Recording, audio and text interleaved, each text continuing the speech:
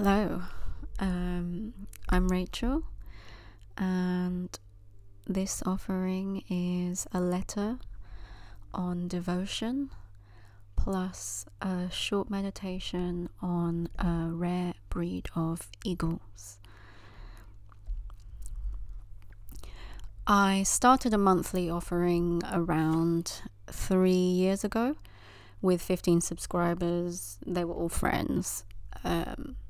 It was a modest start, but for a person who had spent most of their life writing in secret, I basically had what I thought of as realistic goals of growing a healthy readership, which doesn't really exist, but I was like, that's not too, my aim wasn't too high. And all the, the lovey-dovey stuff of developing connections and speaking with like-minded people, or at least people who take an interest in the ideas and stories I write about. So yeah, I remember at the beginning of my journey here saying something like, I'm not deluded into thinking that I will have millions of followers overnight. I was never under any grand illusion that the world was or is fair in any way.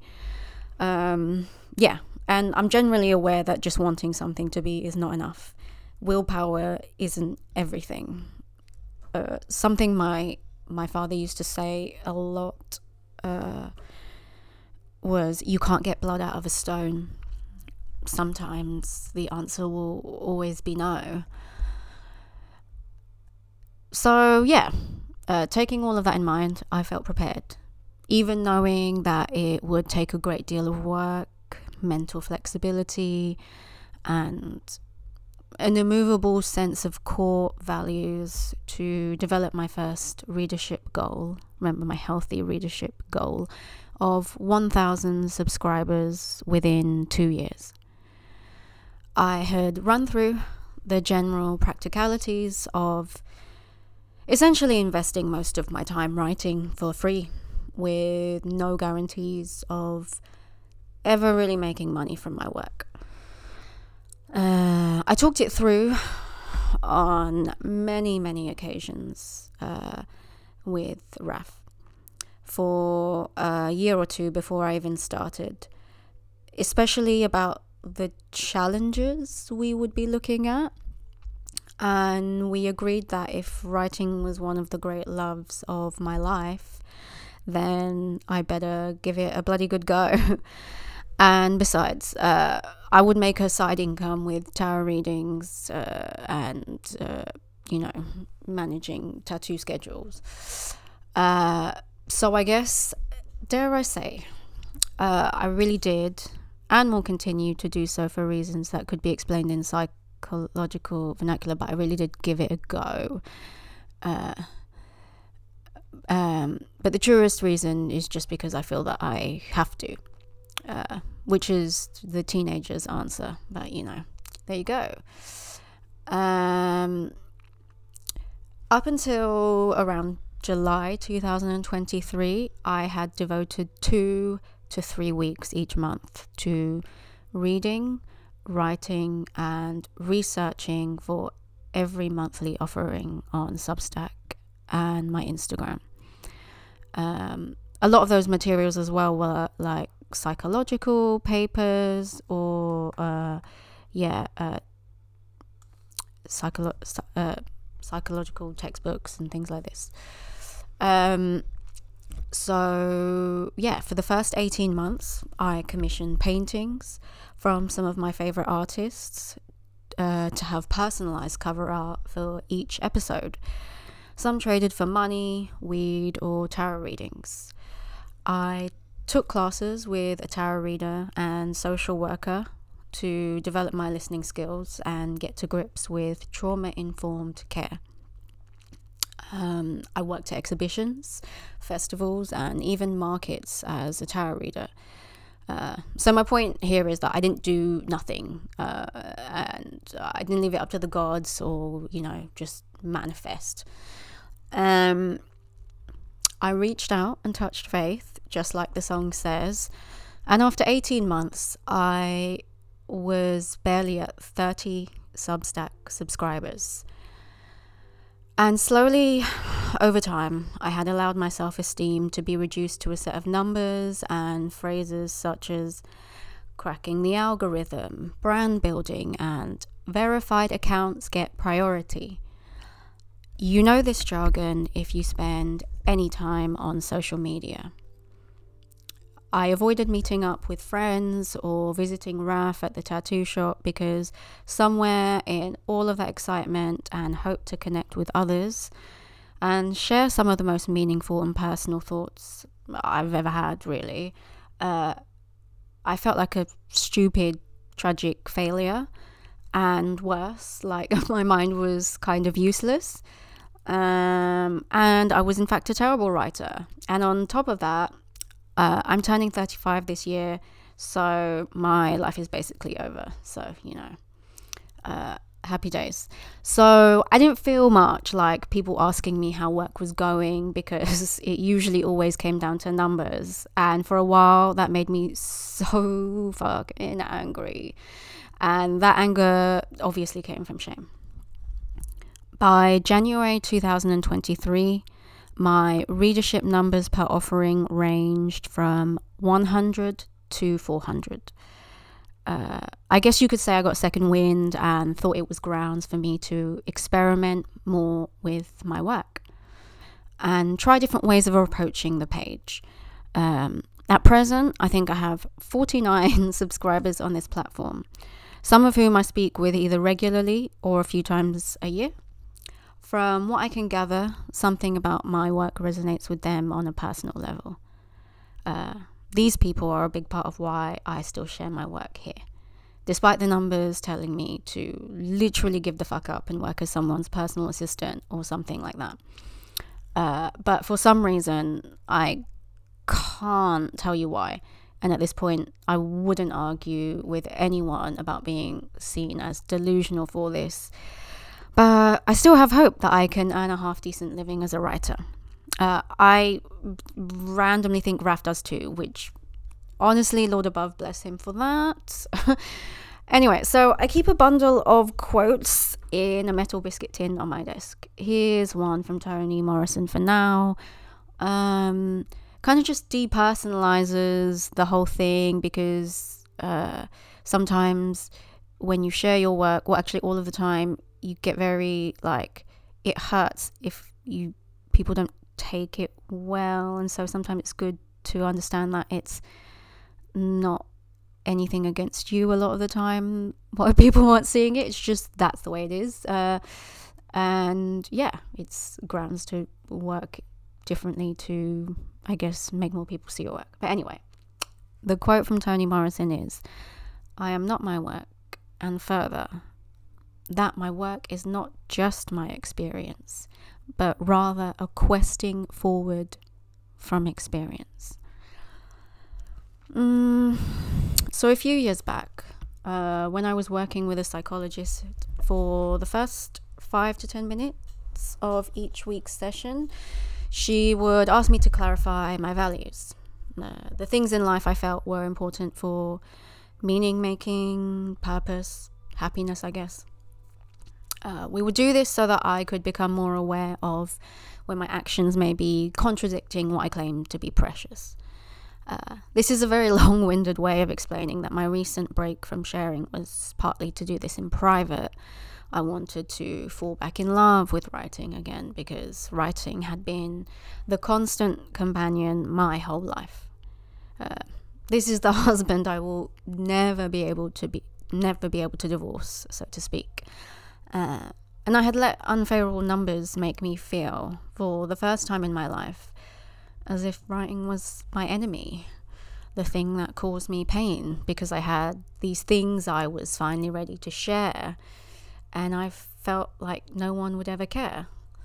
If you ask Raf, he will vouch for me crying after almost every offering I have released, which, it took its toll on both of us.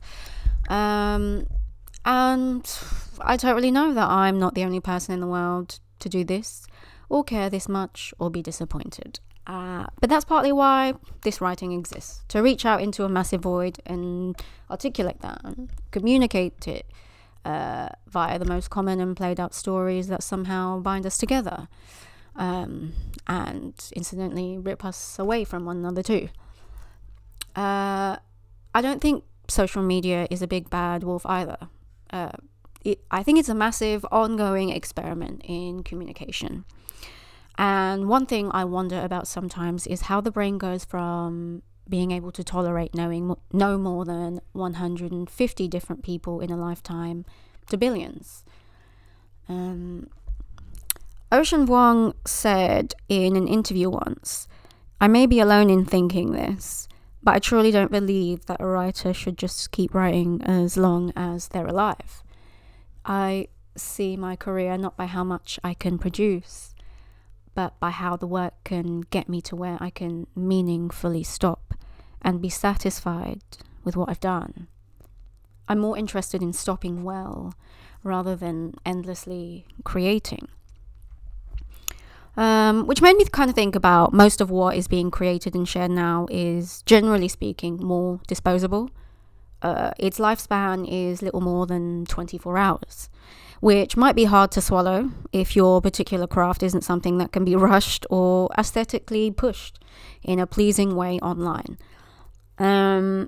I heard someone in an interview respond to this point recently. He said something like, "I want to read the books and watch the movies that will go on forever, that were built to last." And I recently read On Writing by Stephen King, and towards the end of this memoir and guide to writing, he offers us this. Writing isn't about making money, getting famous, getting dates, getting laid, or making friends. In the end, it's about enriching the lives of those who will read your work and enriching your own life as well. Which is all good and well, Stephen, but you are a famous writer who makes a lot of money. It's not a criticism. I think I'd say something like that too, if I were him, to his credit. Because it really is about making the work. Like, otherwise you just wouldn't try to do it with this thing. Like, writing is one of the hardest crafts to make money out of in the entire world. But yeah, it was a helpful book on the craft. And I always remind myself that, like I said, no one is forcing me to write at gunpoint. It's just reality. Higher numbers in the right places tend to carry or dish out status points and adoration, which most creatures, even bees, desire and care about. And I am not fighting that. I know that it is inevitable. It just makes sense. What I am interested in is how in both scenarios, receiving low engagement or high engagement in your work can sort of leave you feeling empty either way. From what I know and what I've heard from people I respect a great deal, I think David Lynch put it best in his biography when he said, and I'm really paraphrasing here, so I'll probably butcher it, but he said something like, "You kind of only die once from a bruised ego if you make something and it doesn't land. People just don't get it or care. But you die twice if you do something that goes against your values and what feels like truth to you, and it bombs."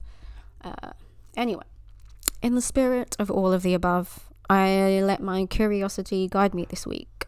So if you had a weird sound there, that was my leg rubbing on the thing. It wasn't a bowel movement. I don't know. Anyway, so below is the first meditation of 7 that I have been working on to relax, and concern myself only with learning and shaping language in a way that makes life feel more beautiful, or something a bit wanky like that. Next month's one is on a rare breed of pigs. I think the whole series, from what I've written so far, is going to be about rare breeds of animals. But we'll see. So, haunting the steep, rugged terrain on the northeast coast of Luzon, from the foothills of Mount Kagwa, elevated 1,000 meters above sea level, along the Sierra Madre mountain range, the longest reaching in the Philippines.